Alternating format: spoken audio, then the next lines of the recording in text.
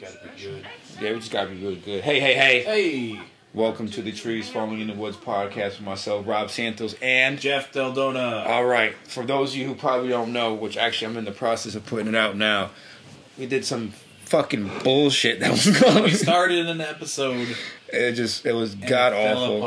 It was arguably hands down the worst thing I've ever done in my life, aside from have a child. No, that was the best thing you've ever done. Oh yeah. Hi Brooke, how you doing over there? Yeah, I haven't. Well, hey, welcome to Rob Studios, guys, which is probably some of the fewer episodes, some of the last episodes of being in this particular location.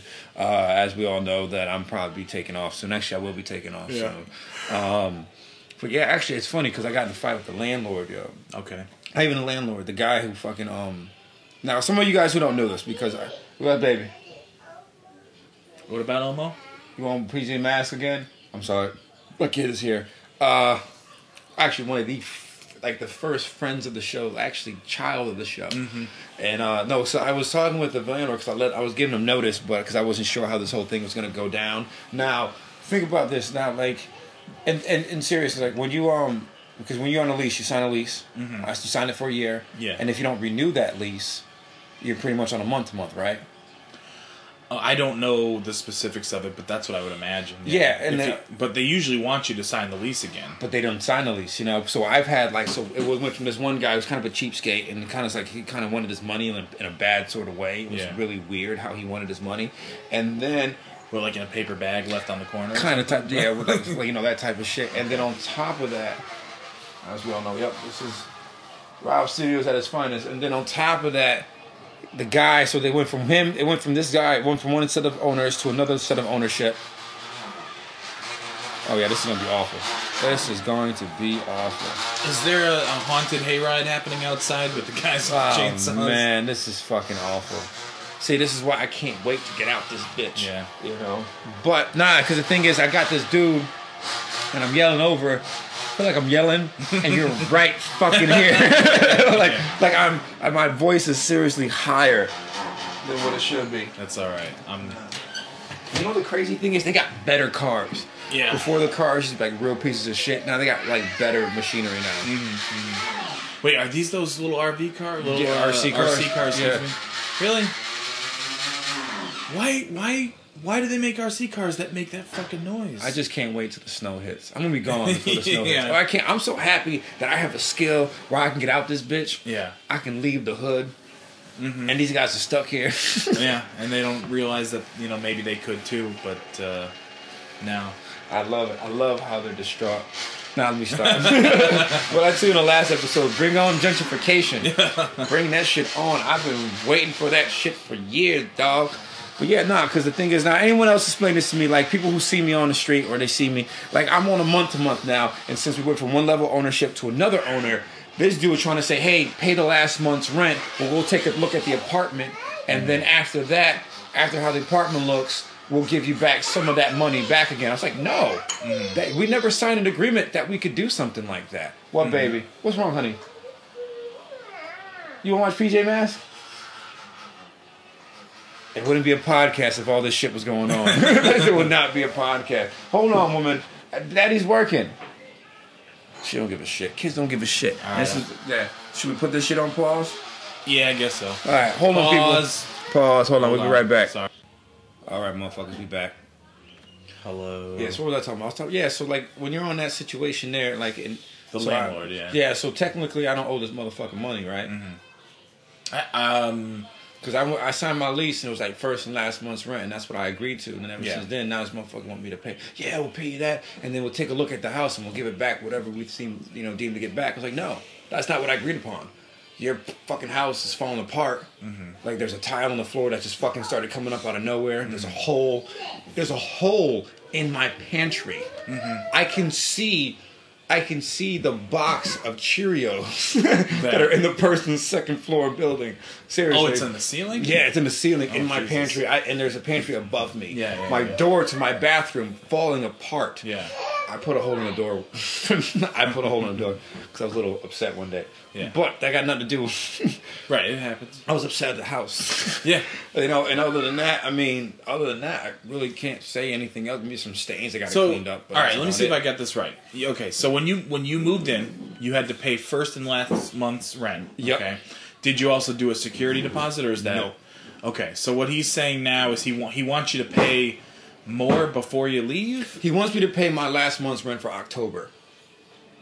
And then after I pay that last month's rent for October, when we leave, they're going to take a look at the house. Yeah. And then after take a look at the apartment, then they're going to be able to give me something back again. Huh, all But right. the thing is, when my agreement took place, Brooke, when I first got my apartment in 2013, it was a year lease. Yeah. And if I were to leave, I had to give a month's notice, Uh-huh. and I didn't pay, and I will have to pay my last month's rent because I already paid for it. Okay. You understand? So I had Yeah, to yeah. pay like $1,500 or something like that to get my apartment. Uh-huh. You know, so so now we got new management here. I'm one of the incumbents, so therefore they didn't sign a new lease off. It's like, why should I sign off for something that we don't have in writing? I don't owe you a thing because I'm just in my mind I'm thinking if that's correct. I'm not sure because it might be different because you didn't sign a lease and you're month to month now, and so I guess they should count that last month's rent payment that you paid originally as your payment for the month of October. Right. But I know with like my apartment, I didn't have to pay last month's rent. I think I just paid first. Like I paid. What did I pay? The first month. Well, right? I paid for the first month, but also a security deposit of $900. Yeah, and you get that back based on how the apartment. Was. Yeah. So, I guess Technically, you know, it was motherfucking nothing. I don't know Because I think what it probably will end up being is that you do have to pay for October, but then they will go through your apartment and then take out the money from that quote unquote last month's rent for what needs to be fixed or whatever, even though most of it's probably not your fault. And then they'll give you that. They should give you the remainder back from that. Yeah, they should. But the thing is, we never come to agreement with that. It's not part of your current situation. Not at all. Because if I were to sign off on something when they were to coming back, then I can understand that I'd be locked in a lease. That's why I never left because I didn't want to get locked in another lease. Yeah. You know, so technically, I think I run shit right now. Like I could pee on the floors right now and be okay. Because technically, that's what I want to do. I kind of want to do it right now too. Let's roll. Let's roll. Yeah.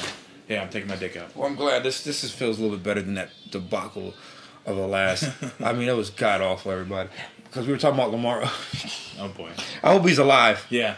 I really hope he's alive. It's only about a half an hour since we talked about Lamar. Sorry, he could still be alive. I know. I mean, I think about it, man. Like, nobody. I mean, it's hard to lay on a bed with your dick hard. Like, it really, really is. I wake up every day with it. It's a struggle. Especially if you're black, and the struggle is real. Shut up. It's really, really real, son. God damn it. Nah, I mean, I don't know, man. I'm just excited about this whole new thing. I went to go see Chappelle a few weeks ago. We didn't talk about this. Well, we talked about you trying to get out of the parking lot. Did we talk about me on the podcast? We did try to talk about that, yeah. We did? We did talk about it, yeah. Man, how is America's anus? Yep. How America basically is everyone trying to get out of a parking lot. Yeah, man. That's all it is. That's such a great reference. That is. It's basically America. Go! Yeah, it's like everyone's trying to get the fuck out as fast as they can. Not out of the country, but just like out of their situation that they're currently in. Yeah. It's all of this. All America is everyone trying to get out of the fucking parking lot and wait for some jackass to come out of fucking nowhere. You think that everyone else is in the way, but you're also in someone else's way. Exactly. That's basically what it is. Dude, it's a fucking piece of shit, man. Seriously, man. I don't know, because I'm leaving in the next few weeks, and where are you going? North Pole or something? Might as well. Yeah. Nah, going out to the city is a big thing, man. I'm really looking forward to it because just really looking forward to the chance of just getting an opportunity to be in a situation that's vastly different than what I'm in now. Especially I waited 4 long years for this shit, man. I'm excited for you because it's like, man, I don't know, man. It's gonna be so like thrilling just to be in that situation again, and be in a city and be able to just go out and do whatever you want. I mean, yeah, you got to work and stuff like that too, but you're gonna be able to go to comedy clubs probably almost any time you want if you can establish it that way. I mean, I can make it happen. The only thing I'm really worried about, and the reason why I don't mind bringing this up, sort of like bearing off, because one, I don't think a lot of people listen to this podcast, and two, it's like I stopped listening to it. I gave up episode 4. Yeah, I know you did. But honestly, like I really like my biggest gripe on leaving is leaving behind my daughter, and and the reason being is because I'm sort of nervous about just like I go from being people always say, like I'm a dad, obviously, I'm a dad, I don't consider myself a dad, I consider myself a father, but I'm also very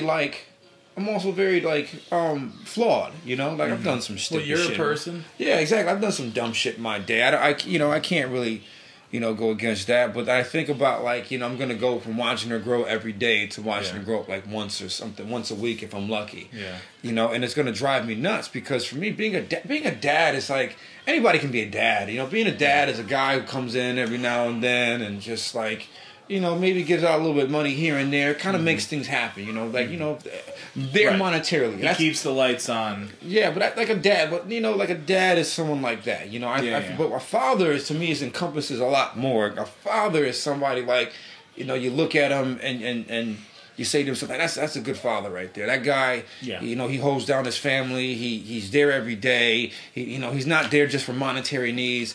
He does the fathering. Yeah, exactly. And it just sort of being the patriarch, if you will. So I'm extremely worried about he's worried about me leaving too, and I'm very worried about just how will I handle that being in the city and just knowing that I'm not going to have my daughter around as much as I would like because of my current situation of making this transition without them.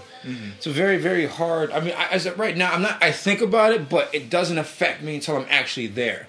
I got 3 weeks, so I'm really trying to enjoy this time as much as I can, And I see her right there. She's watching this cartoon show, and she loves it to death, and she keeps putting her fucking Play-Doh in her mouth, and I tell her not to. So it's it smells so good. You know what I mean? It's but my thing is just, being there and just she's been sick lately. I haven't slept in days. Except for every time I fucking call you. Yeah, exactly. Because, every time we do this, I have a day off. Yeah. That's the time I get That's when you sleep. Yeah, that's when I get a chance to sleep because, being with her, I'm up at 6:30, 7 o'clock in the morning. I'm going to bed at 12 or 1, and then today when you called, I was out, man, because I've been up with her. But that to me is being a father. I love being by her bedside or staying in the living room so I can hear her, so I can make sure she's okay through the night. That's what I'm going to miss. I'm going to miss those times of just being there for her when she needs me, even though for her, it's what's supposed to be done, she's supposed to look for me, and then there I am, look for her mom, and there she is, and for me, I'd like to keep that, and, I wonder when she's going to be like, hey, where's daddy? Daddy's in New York. She calls it Brooklyn, New York, because she saw herself in a picture. Yeah. And then she was like, oh, daddy, Brooklyn, New York, where she meant to say Brooklyn in New York. Yeah. She just says Brooklyn, New York now. Yeah. So I worry about that, man. And it means a lot to me knowing that I have my family here, but also means I just really know that I can really fight and struggle. I mean, fight and really make sure I'm doing something for her to help better her future, not just mine, Right. Well, I think that's another exciting part about it is that you're not just doing it because, part of it is, you got the drive to do it and you feel like maybe you don't have a great creative outlet here, but that, and I might be, speculating a little bit here, but I don't know, you don't want to have to work at Apple forever, and you probably think you might not even be able to work at Apple the fruit stand. Fuck. I'm gonna have to cut this shit out. I looked at but you're right though. You're right because you gotta do something better. Yeah. This is the better thing that you can do because you have the ability. Yeah, because and I appreciate that. And the thing is, I always said to myself that this, my ceiling, may not be the stand's roof. Yeah. Right. And the thing is, I feel like I'm going out there to take another stab. And one thing I really worry about, honestly, is just my ego. Because this is my deal. I'm going to go out there, and I'm not going to tell anyone I'm there, unless they listen to this podcast. Yeah. And I'm not going to tell anyone I'm there. I'm just going to go and ingratiate myself into the atmosphere of being there. I'm just talking like day-to-day shit. I'm talking about getting something to eat, finding a way to get to my work thing, my work regimen as far as like, taking a train, which one I'm going to take, what time I got to get up, that type of deal. Working on that first, sort of the basic things before just getting out there. Oh, I get to hit all these spots. I was like, no. Sort of take it slow and just find a way to build that routine, and then figuring out a way to sort of get to these mics, get to these spots. Enter the survival mode, and then once you got that down pat, then get into create mode. Yeah, exactly. Just really sort of getting a feel for like being back out there, the atmosphere, the grind, the everyday sort of. Thing, if you will. Like I bought a new backpack because I need a new backpack now, and but that's the thing. It's like, and I also worry about my ego because I remember, because this is a crazy thing. There's a lot of guys out there who are, a lot of my friends, man, they're successful to a certain extent. Some guys I know they're on SNL. Some guys I know they're in commercials. They're doing movie cameos. They're on television, on MTV and VH1. So I left as everybody was getting those opportunities, and for me, like I had a. Because it was crazy, man. Like, I don't know if I told this on my story sort of on the podcast where I was going through a real tough time because I thought I was going to get an opportunity to get a manager. I thought I was going to get an opportunity to get put to the next level, and it didn't work out. And, I was distraught by it. I was angry. And I was real fucked up, man. I was drinking a little bit, not to the point where like I was fucking myself up on, some Lamar Odom shit. Not to, he's just a great reference right now because this shit happened like today. And, but like I saw myself in a situation like I didn't know what the fuck I was doing. I was angry. I hated everything, and it just. You weren't waking up in the gutter with a hard dick. Yeah, I wasn't. No, actually, or in the cat house with a very, very taking herbal penis pills and shit.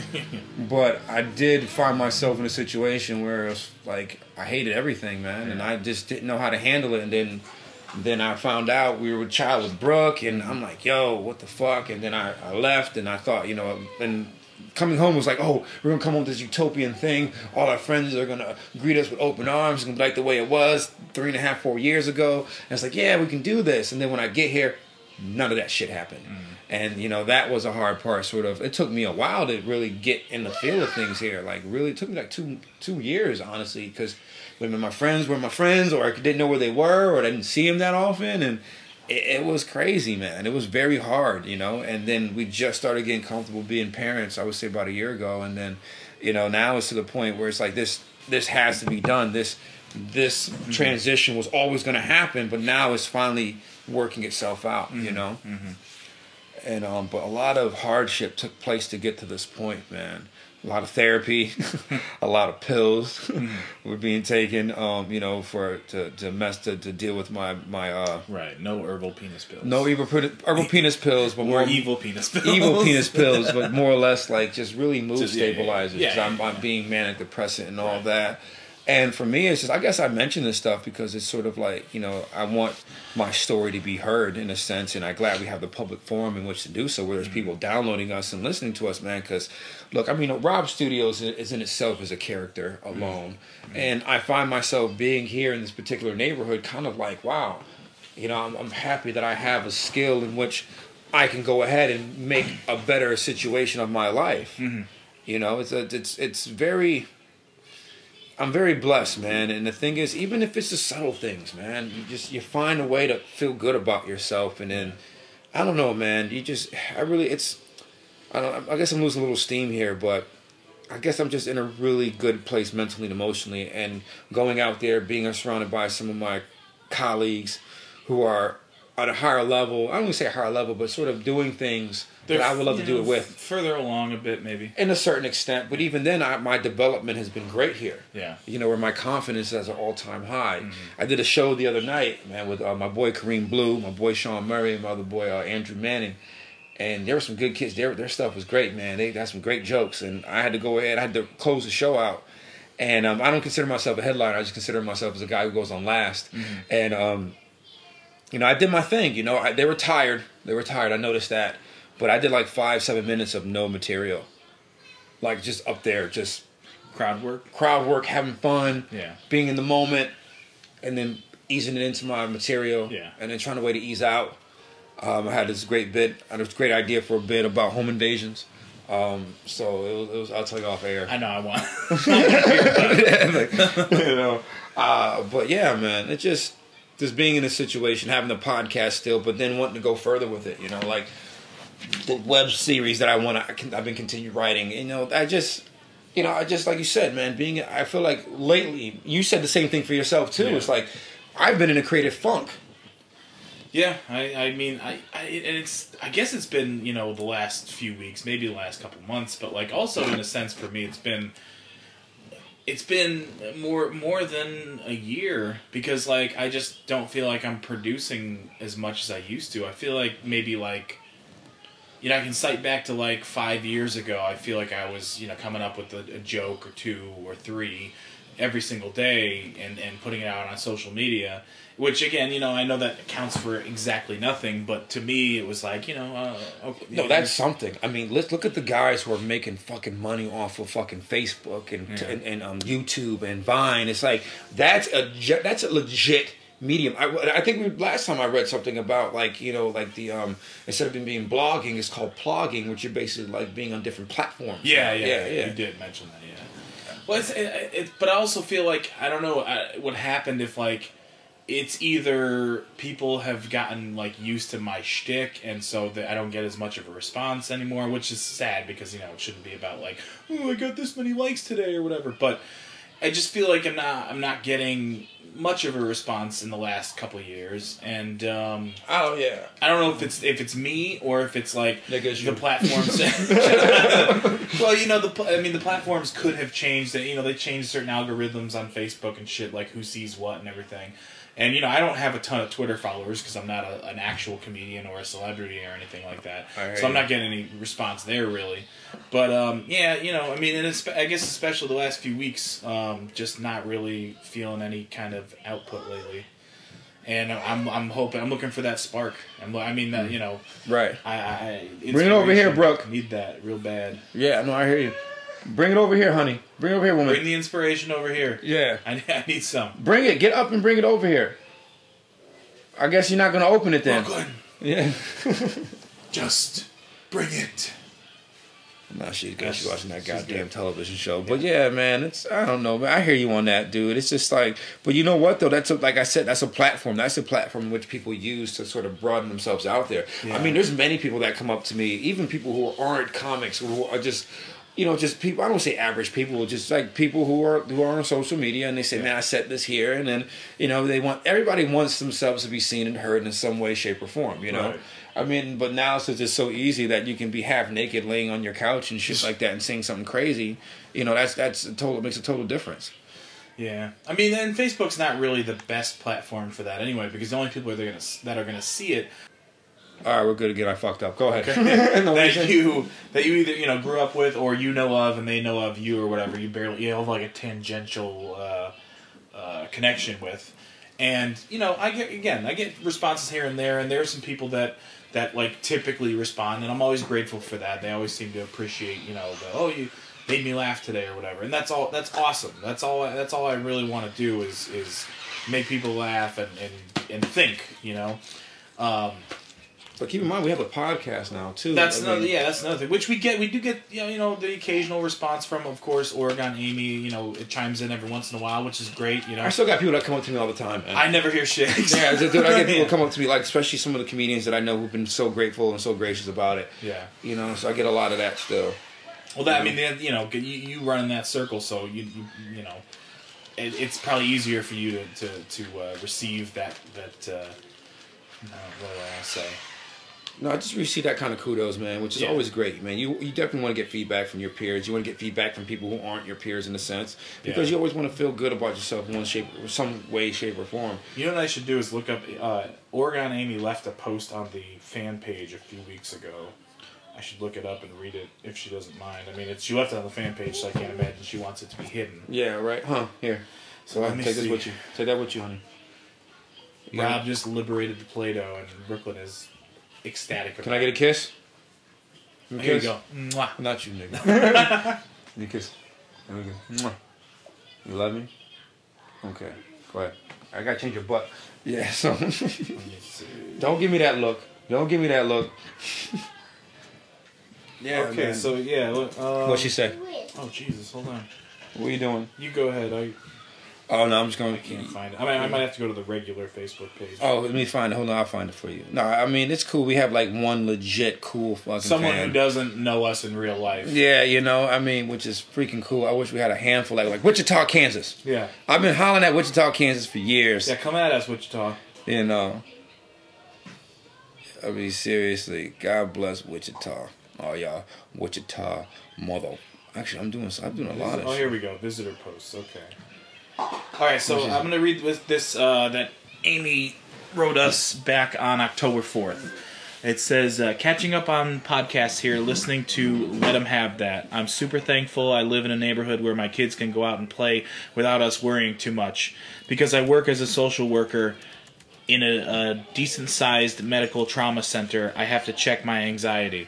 Every person I see that has had a car accident has a major brain injury or at least something that will keep them from working for several weeks. That can really change your course. I also see a fair number of people who think that they have minor medical issue but actually have stage 4 cancer. Basically, I have to remind myself not to be terrified for myself and my family all the time.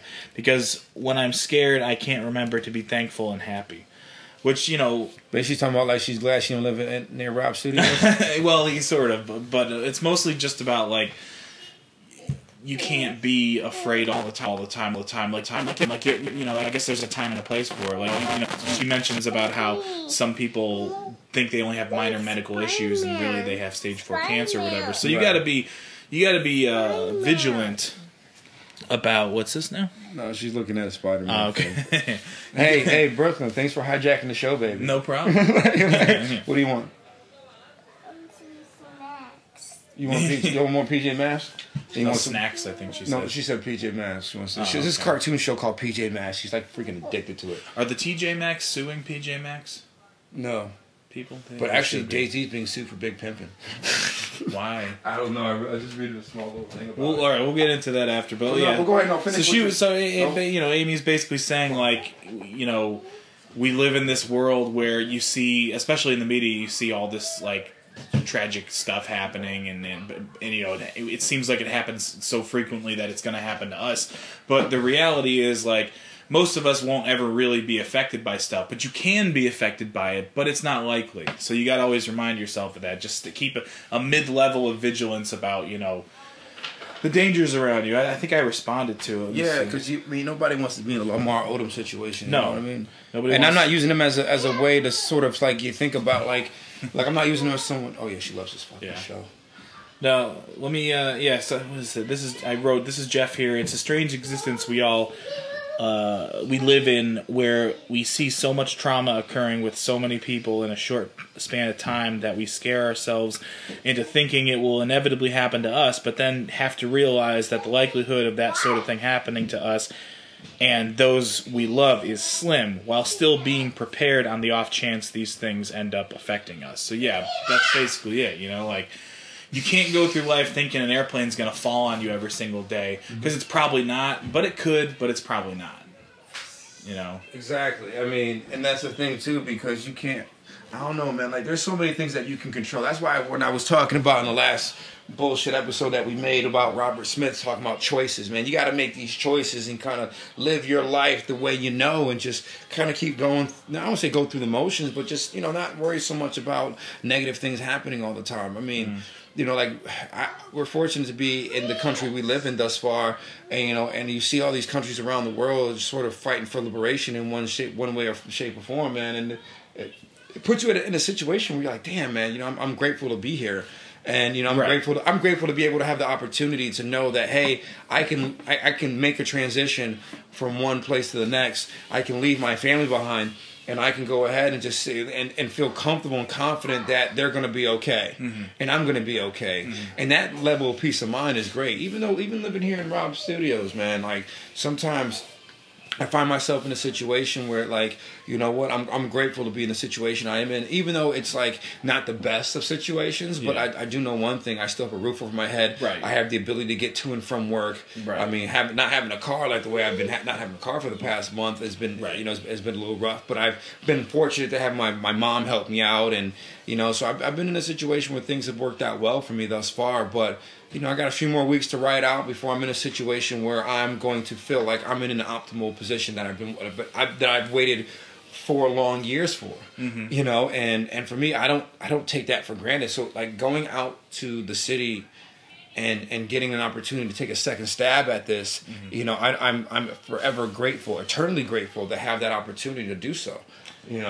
And when you get a TV show or something, don't you forget your old buddy. No, listen, my thing is, look, if I can make the same amount of money I'm making now doing at the stand, doing stand-up, I'll be fine. I've always said that even before like it became a thing for some famous comics, but I just want to be able to create at a high level, and then also, kind of put things on notice, like let people know that I'm coming and let people know that I have a voice.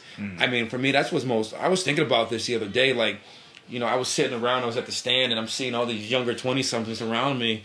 I'm 32 years old. I mean, by no means in imagination am I old, but I'm more weathered and more mature than some of the guys I work with. But when I look at them and I see, like, if I had that opportunity when I was their age, how would I handle that?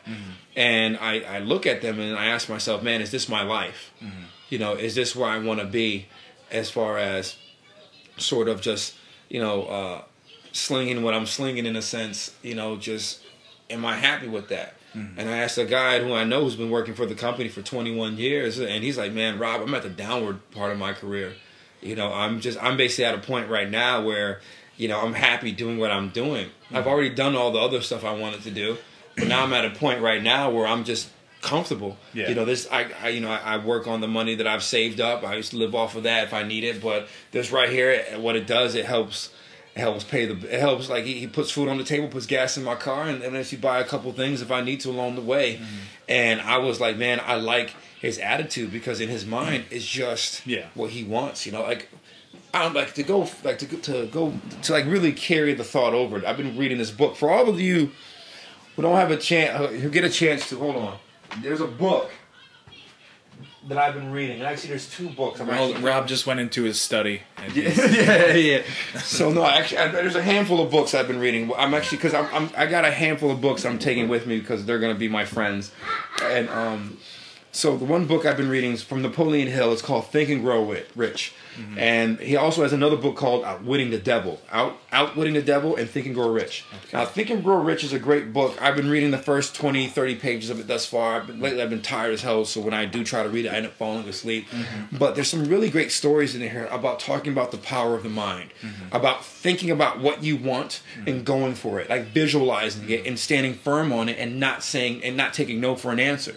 Like there's certain salesmen that have that, when they sell, the majority of the time they get those sales because the customer told them no. And so it's basically talking about not giving up and not letting, there's a story in here. Now, mind you, this book was written in the 30s. Now, the guy, he basically, the dude, what's up, baby? Yep, that's his shirt. Yeah, that's my shirt on your crib. On your bed.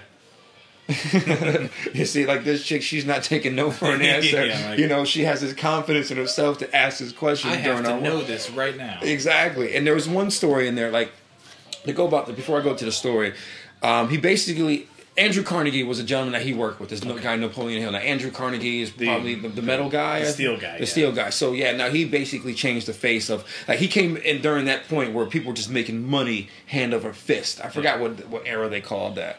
I don't know if it was the Gilded Era or not, but it was late 1800s, and I forget what it was called, but yes, they were money. It was a very prosperous time in the United States, and Carnegie was definitely one of the most prosperous guys in the world. Right, in the world, exactly. Yeah. And so you had guys aside from the Saudis who were with the oil and shit like that, right? I mean, so with a guy Carnegie interviewed guys like Henry Ford.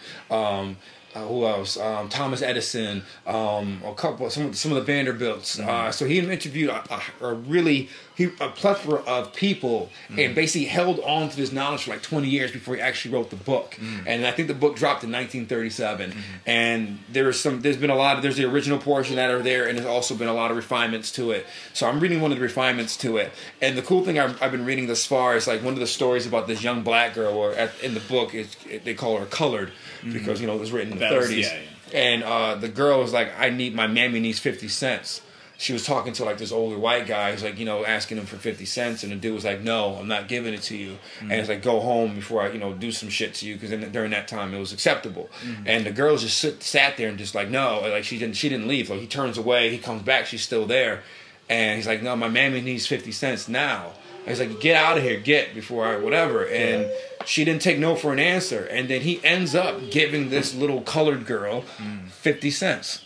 And she ends up going. And he ends up thinking about that. Like, what is it about this little colored girl that broke this, they put it like this unintelligent little colored girl. What was it? Yeah, it was kind of weird. But I mean, you figured during the time it's kind of true. Yeah. You know what I'm saying? There wasn't a lot of education getting tossed to young colored people, if you will. And then I read it's like, it's with the times.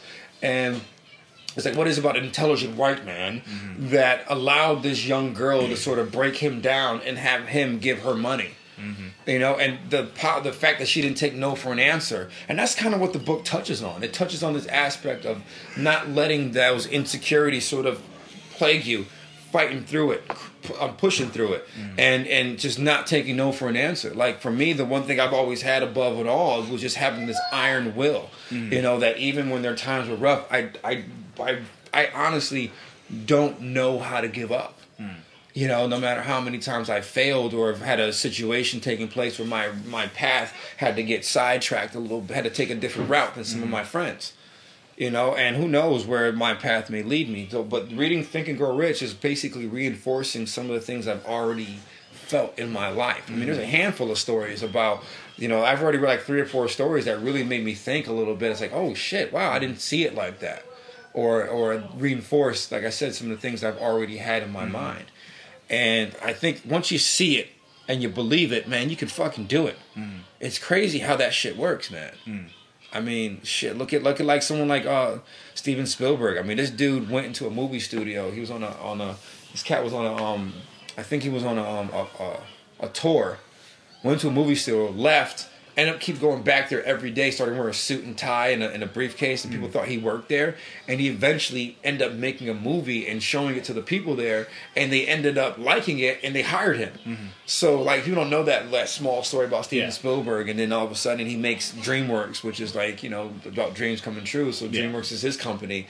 So, I mean, there's just some of these small stories and things like that kind of put shit in perspective. Like, I haven't really gotten forward with it to really get a full idea of what the book is really talking about. But from what it's getting at me with now is just the power of the mind and how strong it is.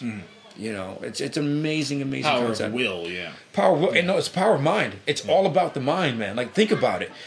If you think a certain way, I think will is more like in the heart and in the soul, you know? I think with the mind, if you visually see something, you think something in a certain way.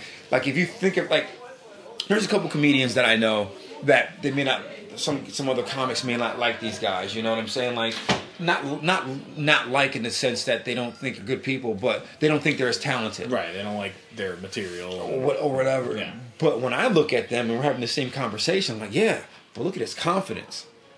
And then people are like, wait a minute, what do you mean? Like, I was like, look how confident this guy is. Like, you guys, we're talking all this shit, seeing all these things about him, but this motherfucker keeps coming here every single time, whether it's a comedy club, a bar, and he comes in with the biggest confidence in the world, like he's the fucking shit. And you know what? He gets opportunity because of that shit.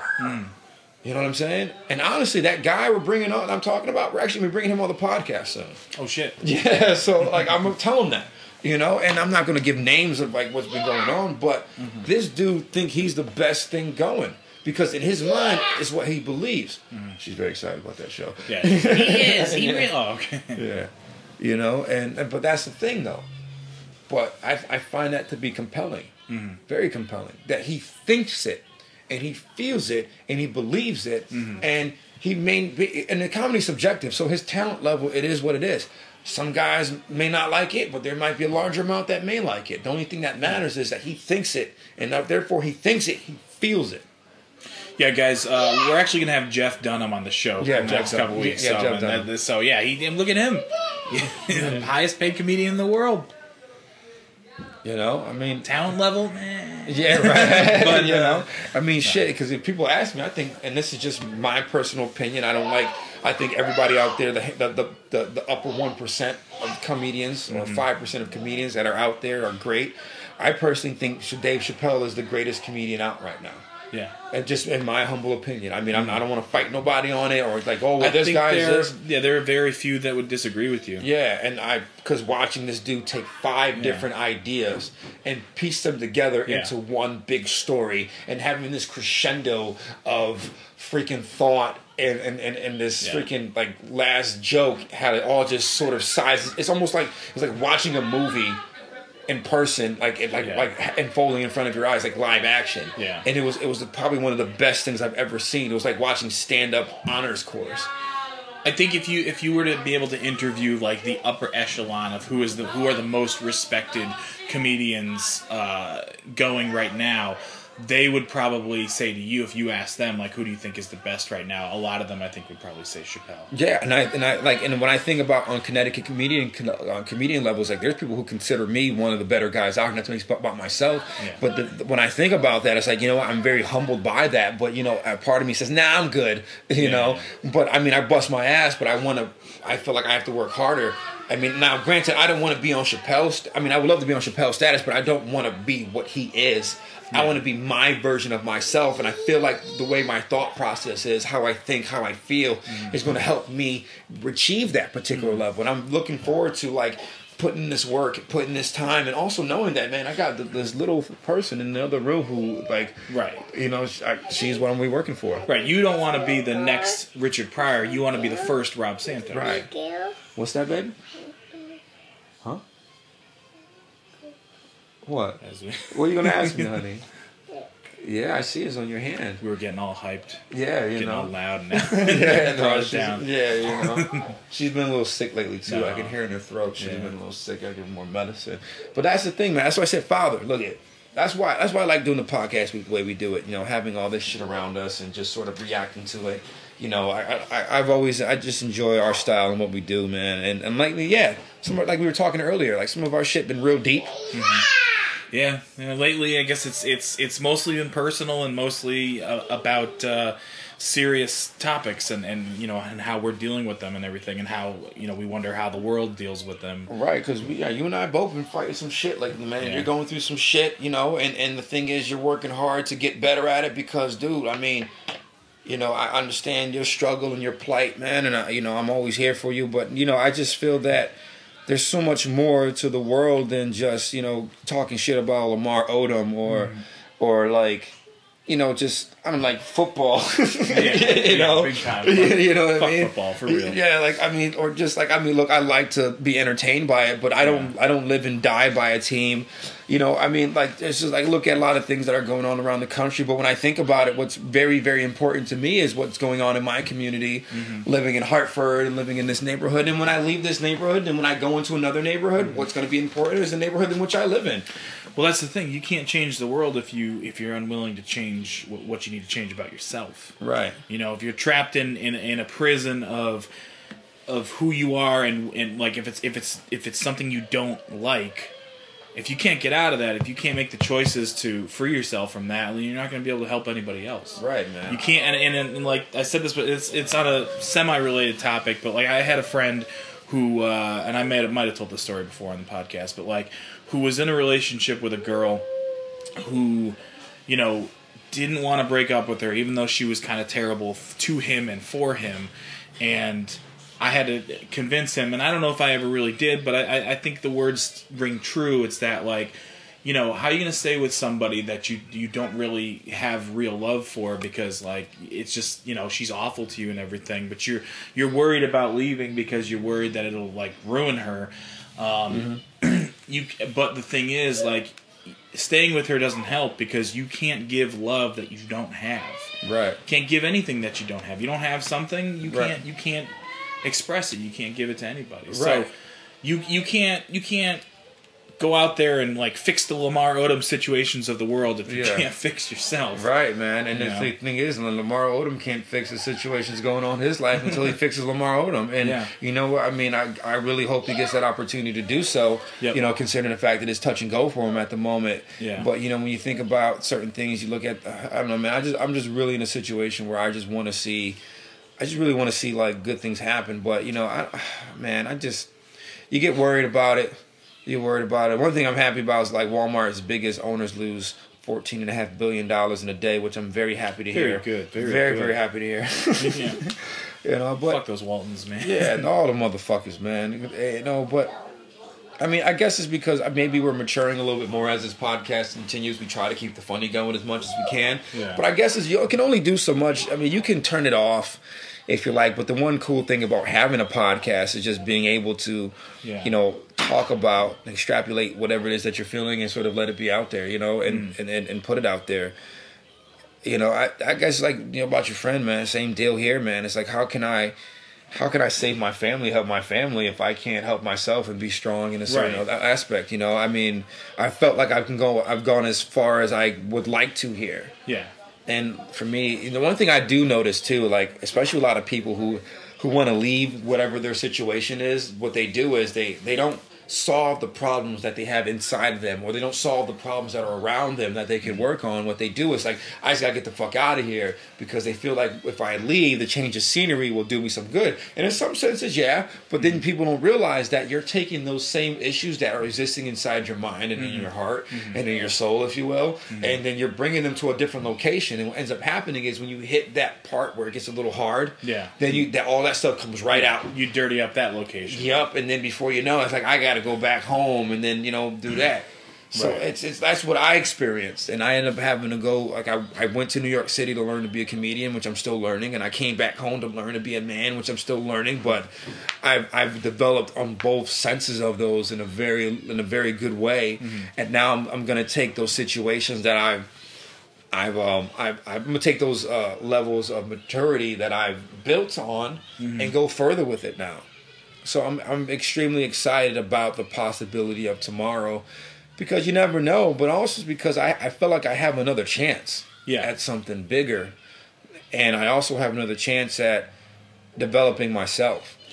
And the good news is, like, your skill set exists. You've tested it both in New York City and around here. So there's no reason for you to doubt that you can do something, you know what I mean? And then just hopefully the fire will continue to burn from there, you know? Right. The fuel is in there, you just gotta, you know, keep adding the fuel by putting yourself out there and you know, doing more. And that's what this moving is going to do for you, I think. Right, and I bring this stuff up not to talk about myself, and forgive me if it seems like I'm being that way. I bring this stuff up because I really want the people who listen to our podcast to really get an idea that, man, we do it for you guys, and I mean, I do it for the people. I do it because I love it, but I also want to find some way to help teach and inspire people, to let them know that, hey, man, there's so much that goes on in this world, man, and I just, you know, if you can find a way to find it inside yourself to continue to push and fight and struggle but do it in a way that, like, struggle in a way that's in a good sense, like, you know, like,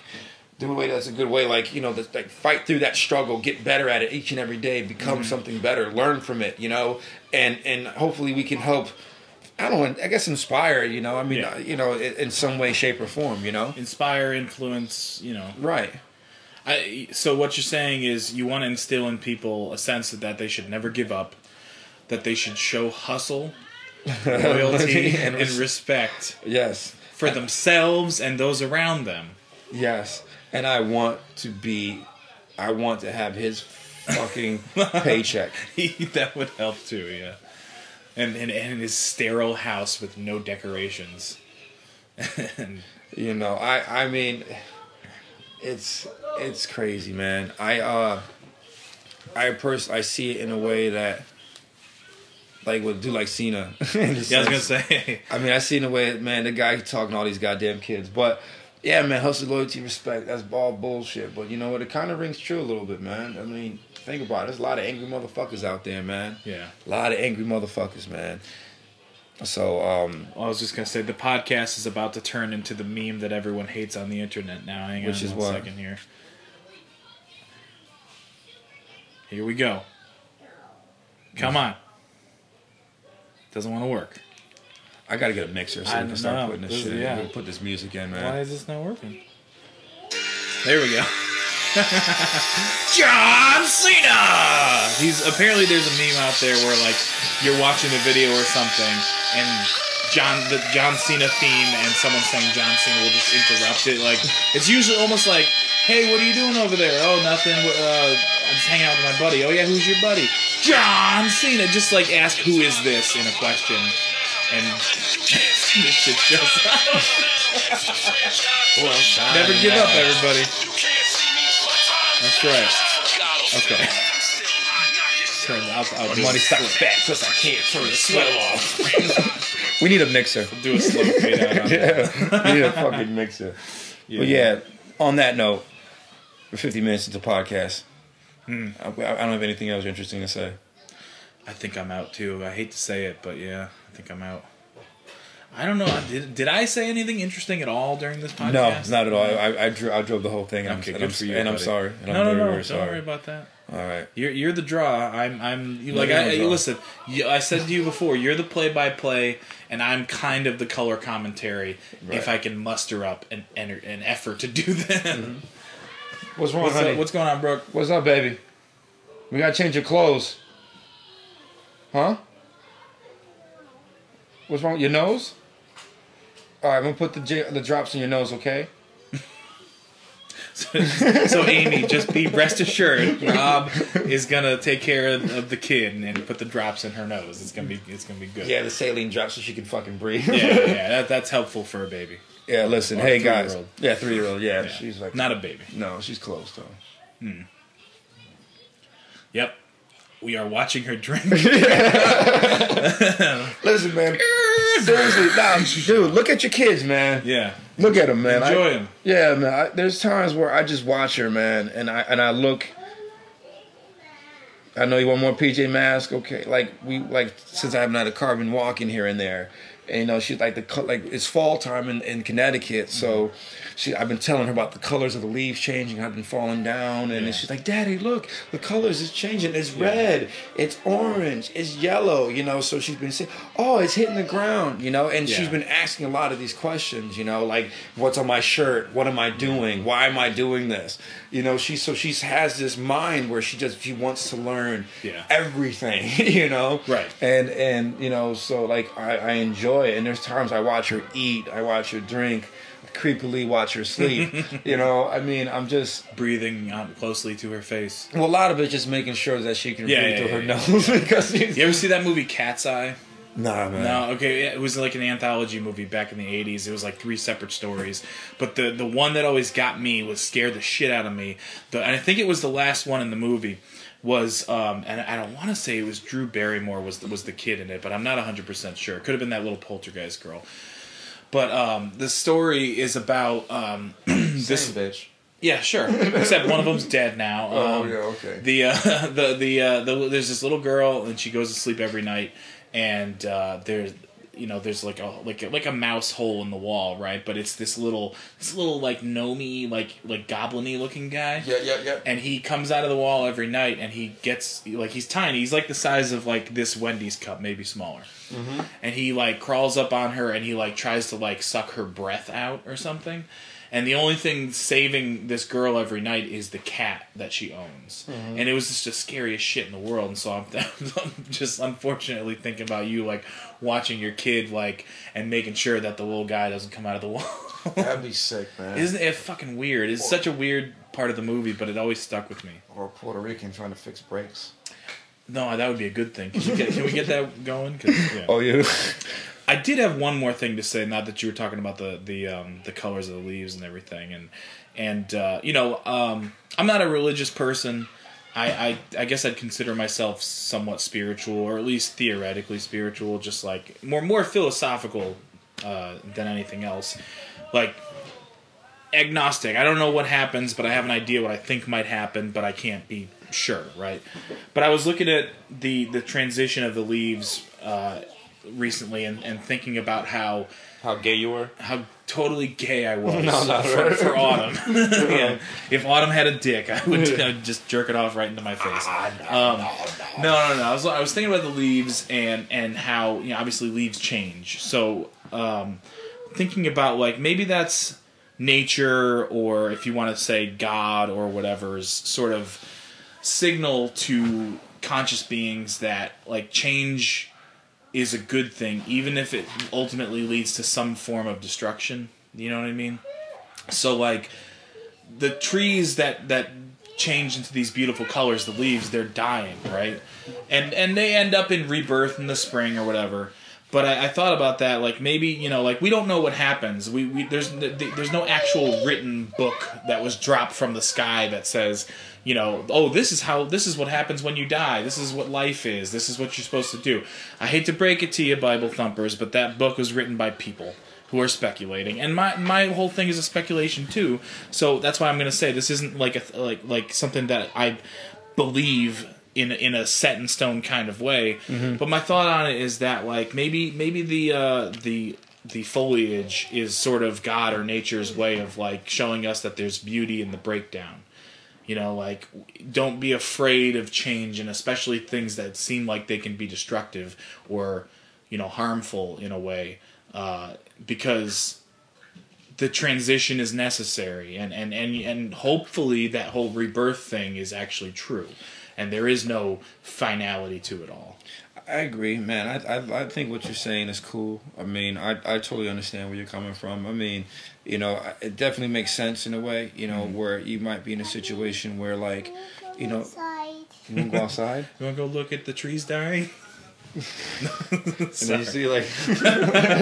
no, there's a guy outside putting decorations up. But yeah, no, I understand what you're saying, man. And I agree. I think, like, you know, there's a definite feel and sincerity and a definite point to what you're saying, man, because it might be true. I mean, definitely, like, with fall, the change of the weather, the change of the leaves, the change, you know, kids going to school, you know, that definite, I definitely understand, you know, like the sort of like the end of the year is coming along.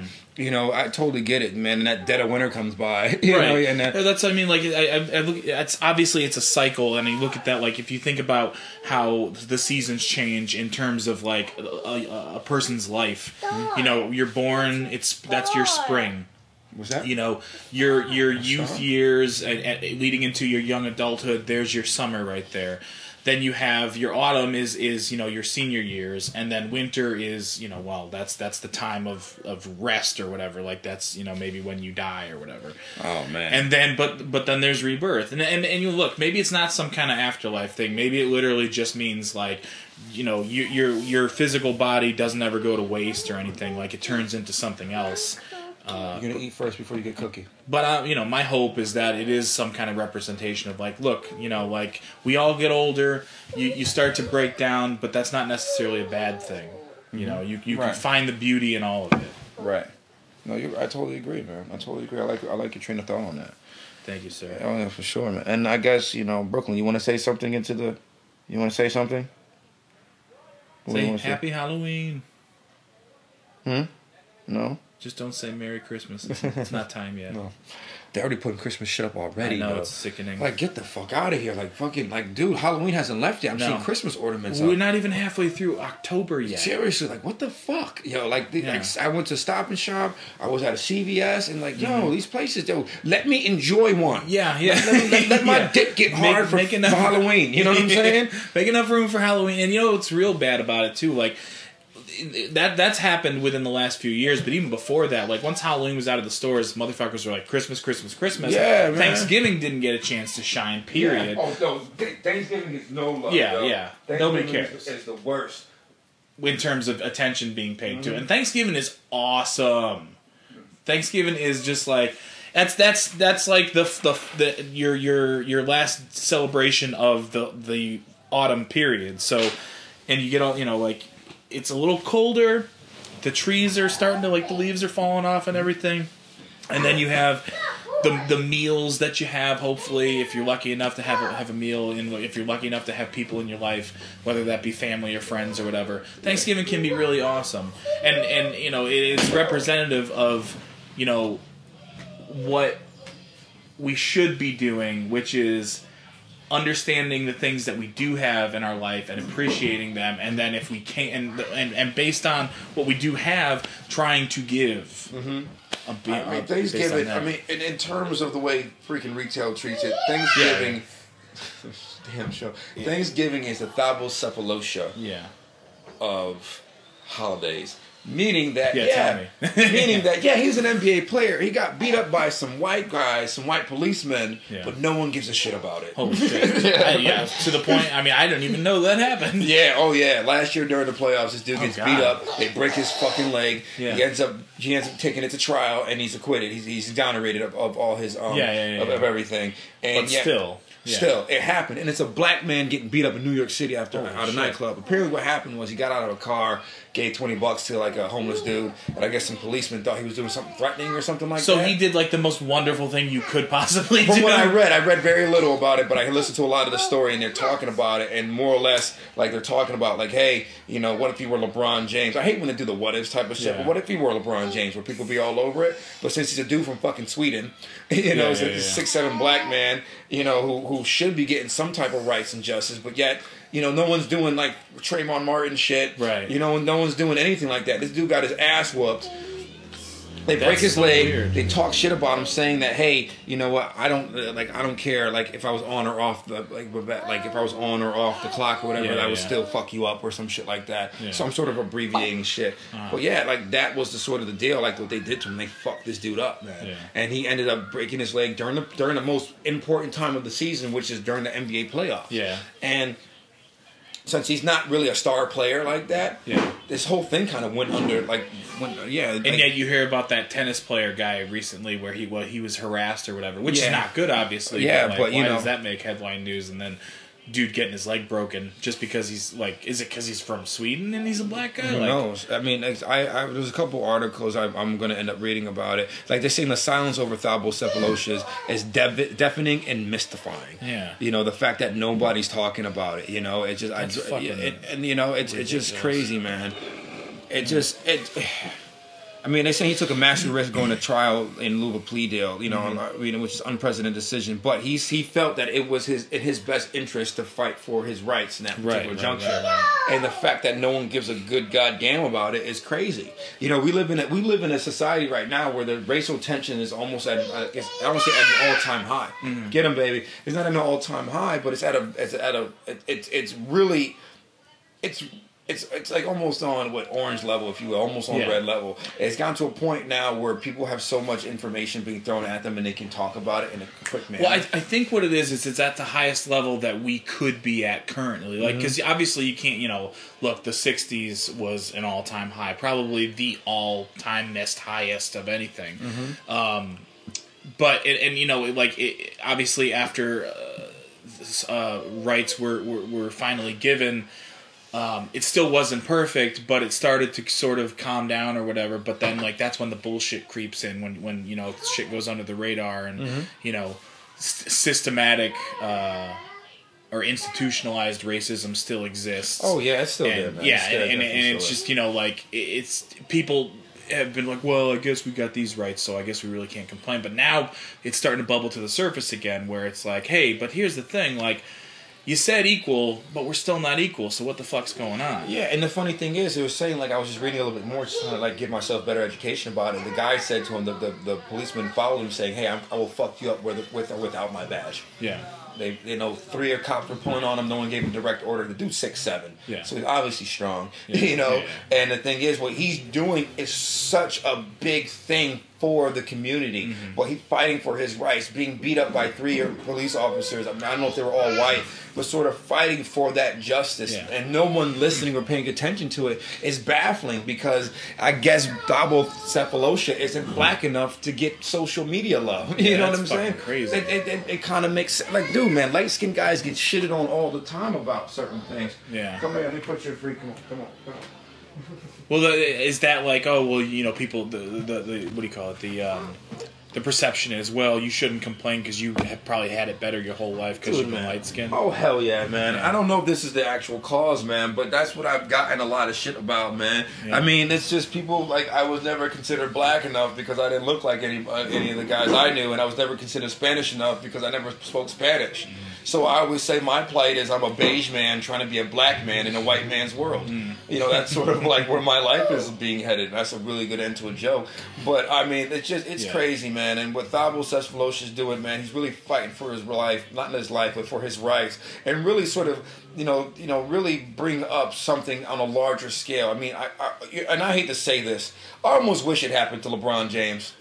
Like, in a sense, because, like, if it happens to LeBron James, this shit will be talked about on every single news medium that you can think about. Even the country music stations will be talking about this shit. Well, I guess that's when you knew, when you'd know it was really bad, because if a extremely, like, publicly accepted, famous, loved man who happens to be, and hated, but like, mostly, like, if you're famous, you have a certain level of power, and you can get out of certain things. If that were to still happen to him simply because he's black, that would certainly, bring it to the forefront.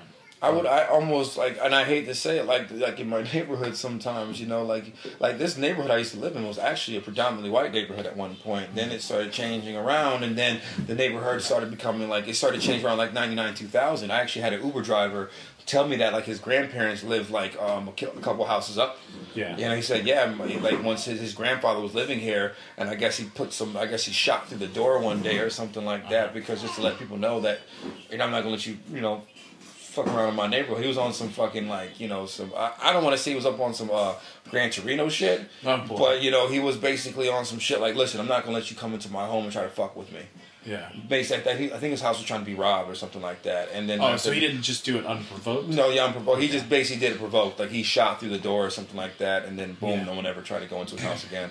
And that was the thing. So he's, like for some people, like I said, bring on gentrification, dog. I mean, it's almost like, do you see it as a viable option? And our white people are only good people in this world. But when I look at a guy like Thabo Sefolosha, who's doing a justice, not just for himself, but for people of color, if you will. I'm putting quotes on those who can see me on the television screen here. I mean, he's doing something that's just as big as the Million Man March 20th anniversary.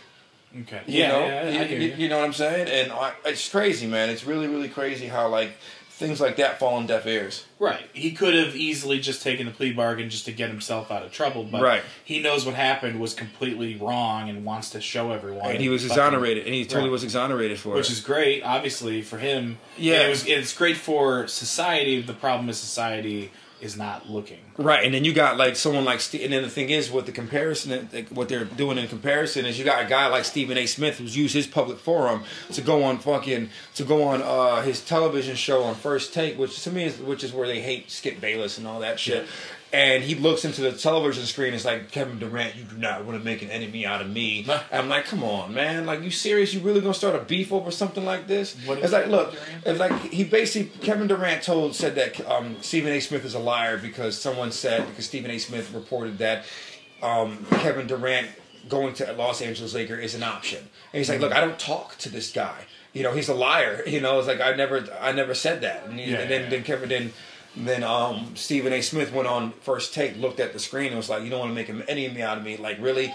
You're 5'10". Yeah. He's 6'11". Well, but he will knock you the fuck out. Like, in theory, you know what I'm saying? But in theory, what he's saying is, like, with words, I could destroy you. Yeah, and in a sense, and he also said, "Look, I don't have to talk to you to get information about you.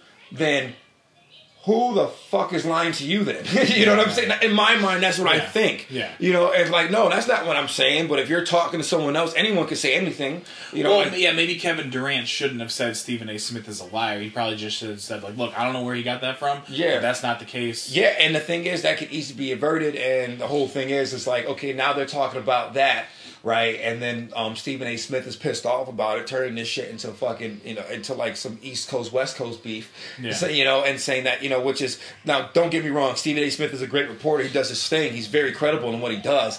But just the fact that he kind of took it to the streets, if you will, and got real hood about it, kind of threw me off a little bit. It's like, yo, what are you doing? Yeah. You know what I'm saying? You're starting a beef on fucking television. Mm-hmm. You know, I mean, that easy could have been taken, like, maybe some things that were said on either part, who knows? But y'all could have came together like men and talked about that shit behind closed doors. I can understand that Stephen A. Smith felt like he was attacked.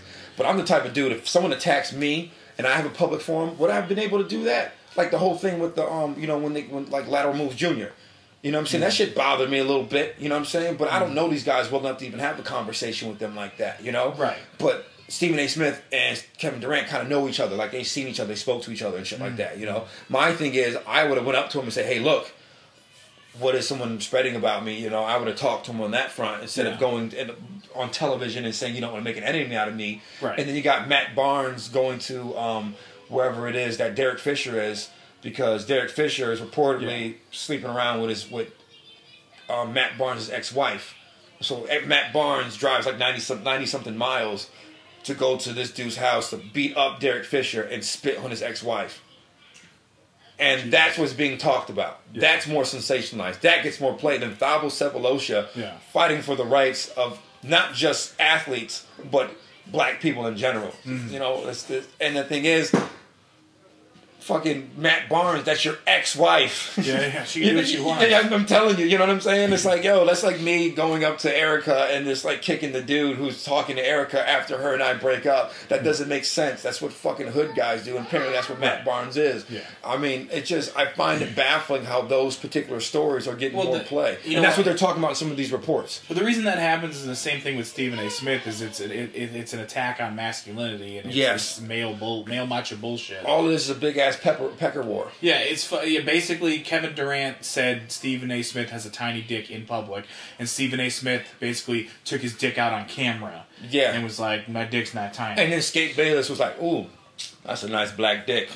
Let me talk about that black dick. Let me agree with that black dick. I like that black dick. So I look like I'm cool. Listen, he should be talking about your black dick."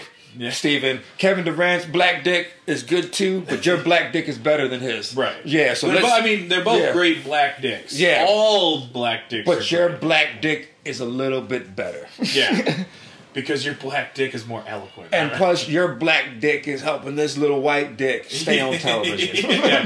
Your black dick happens to be in the room presently, so I have to say that yours is the superior black dick. And then there's other than the woman who's there, but hey, what about my vagina? My vagina wants rights too. Quiet down for a moment, we're talking about black dicks. Exactly. Here. No, but what about my We'll get to it. Oh, my vagina. Nobody respects vaginas anymore. Can you believe this vagina over here? Yeah, exactly. That's what fucking life is. Yeah. It's about black dicks and white dicks coming together, but vaginas wanting a little bit of love, but no one wants vaginas like that around. It's just fucking crazy, man. I wish all of the vaginas and dicks could live together in harmony. That shit will never happen. I wish, though. I mean, that would be nice, you know, but I mean, when you're a black dick walking around and a couple white dicks see you with a hoodie over your head and all those white dicks jump on you, I mean, what are you going to do? What are you going to do? That black dick is a little too big. I don't like that. Yeah, and but that black dick is not as black as I thought it would be. Is that black dick heading toward our vaginas? Yeah, oh no, we can't have that happen. And then that black dick is from Sweden.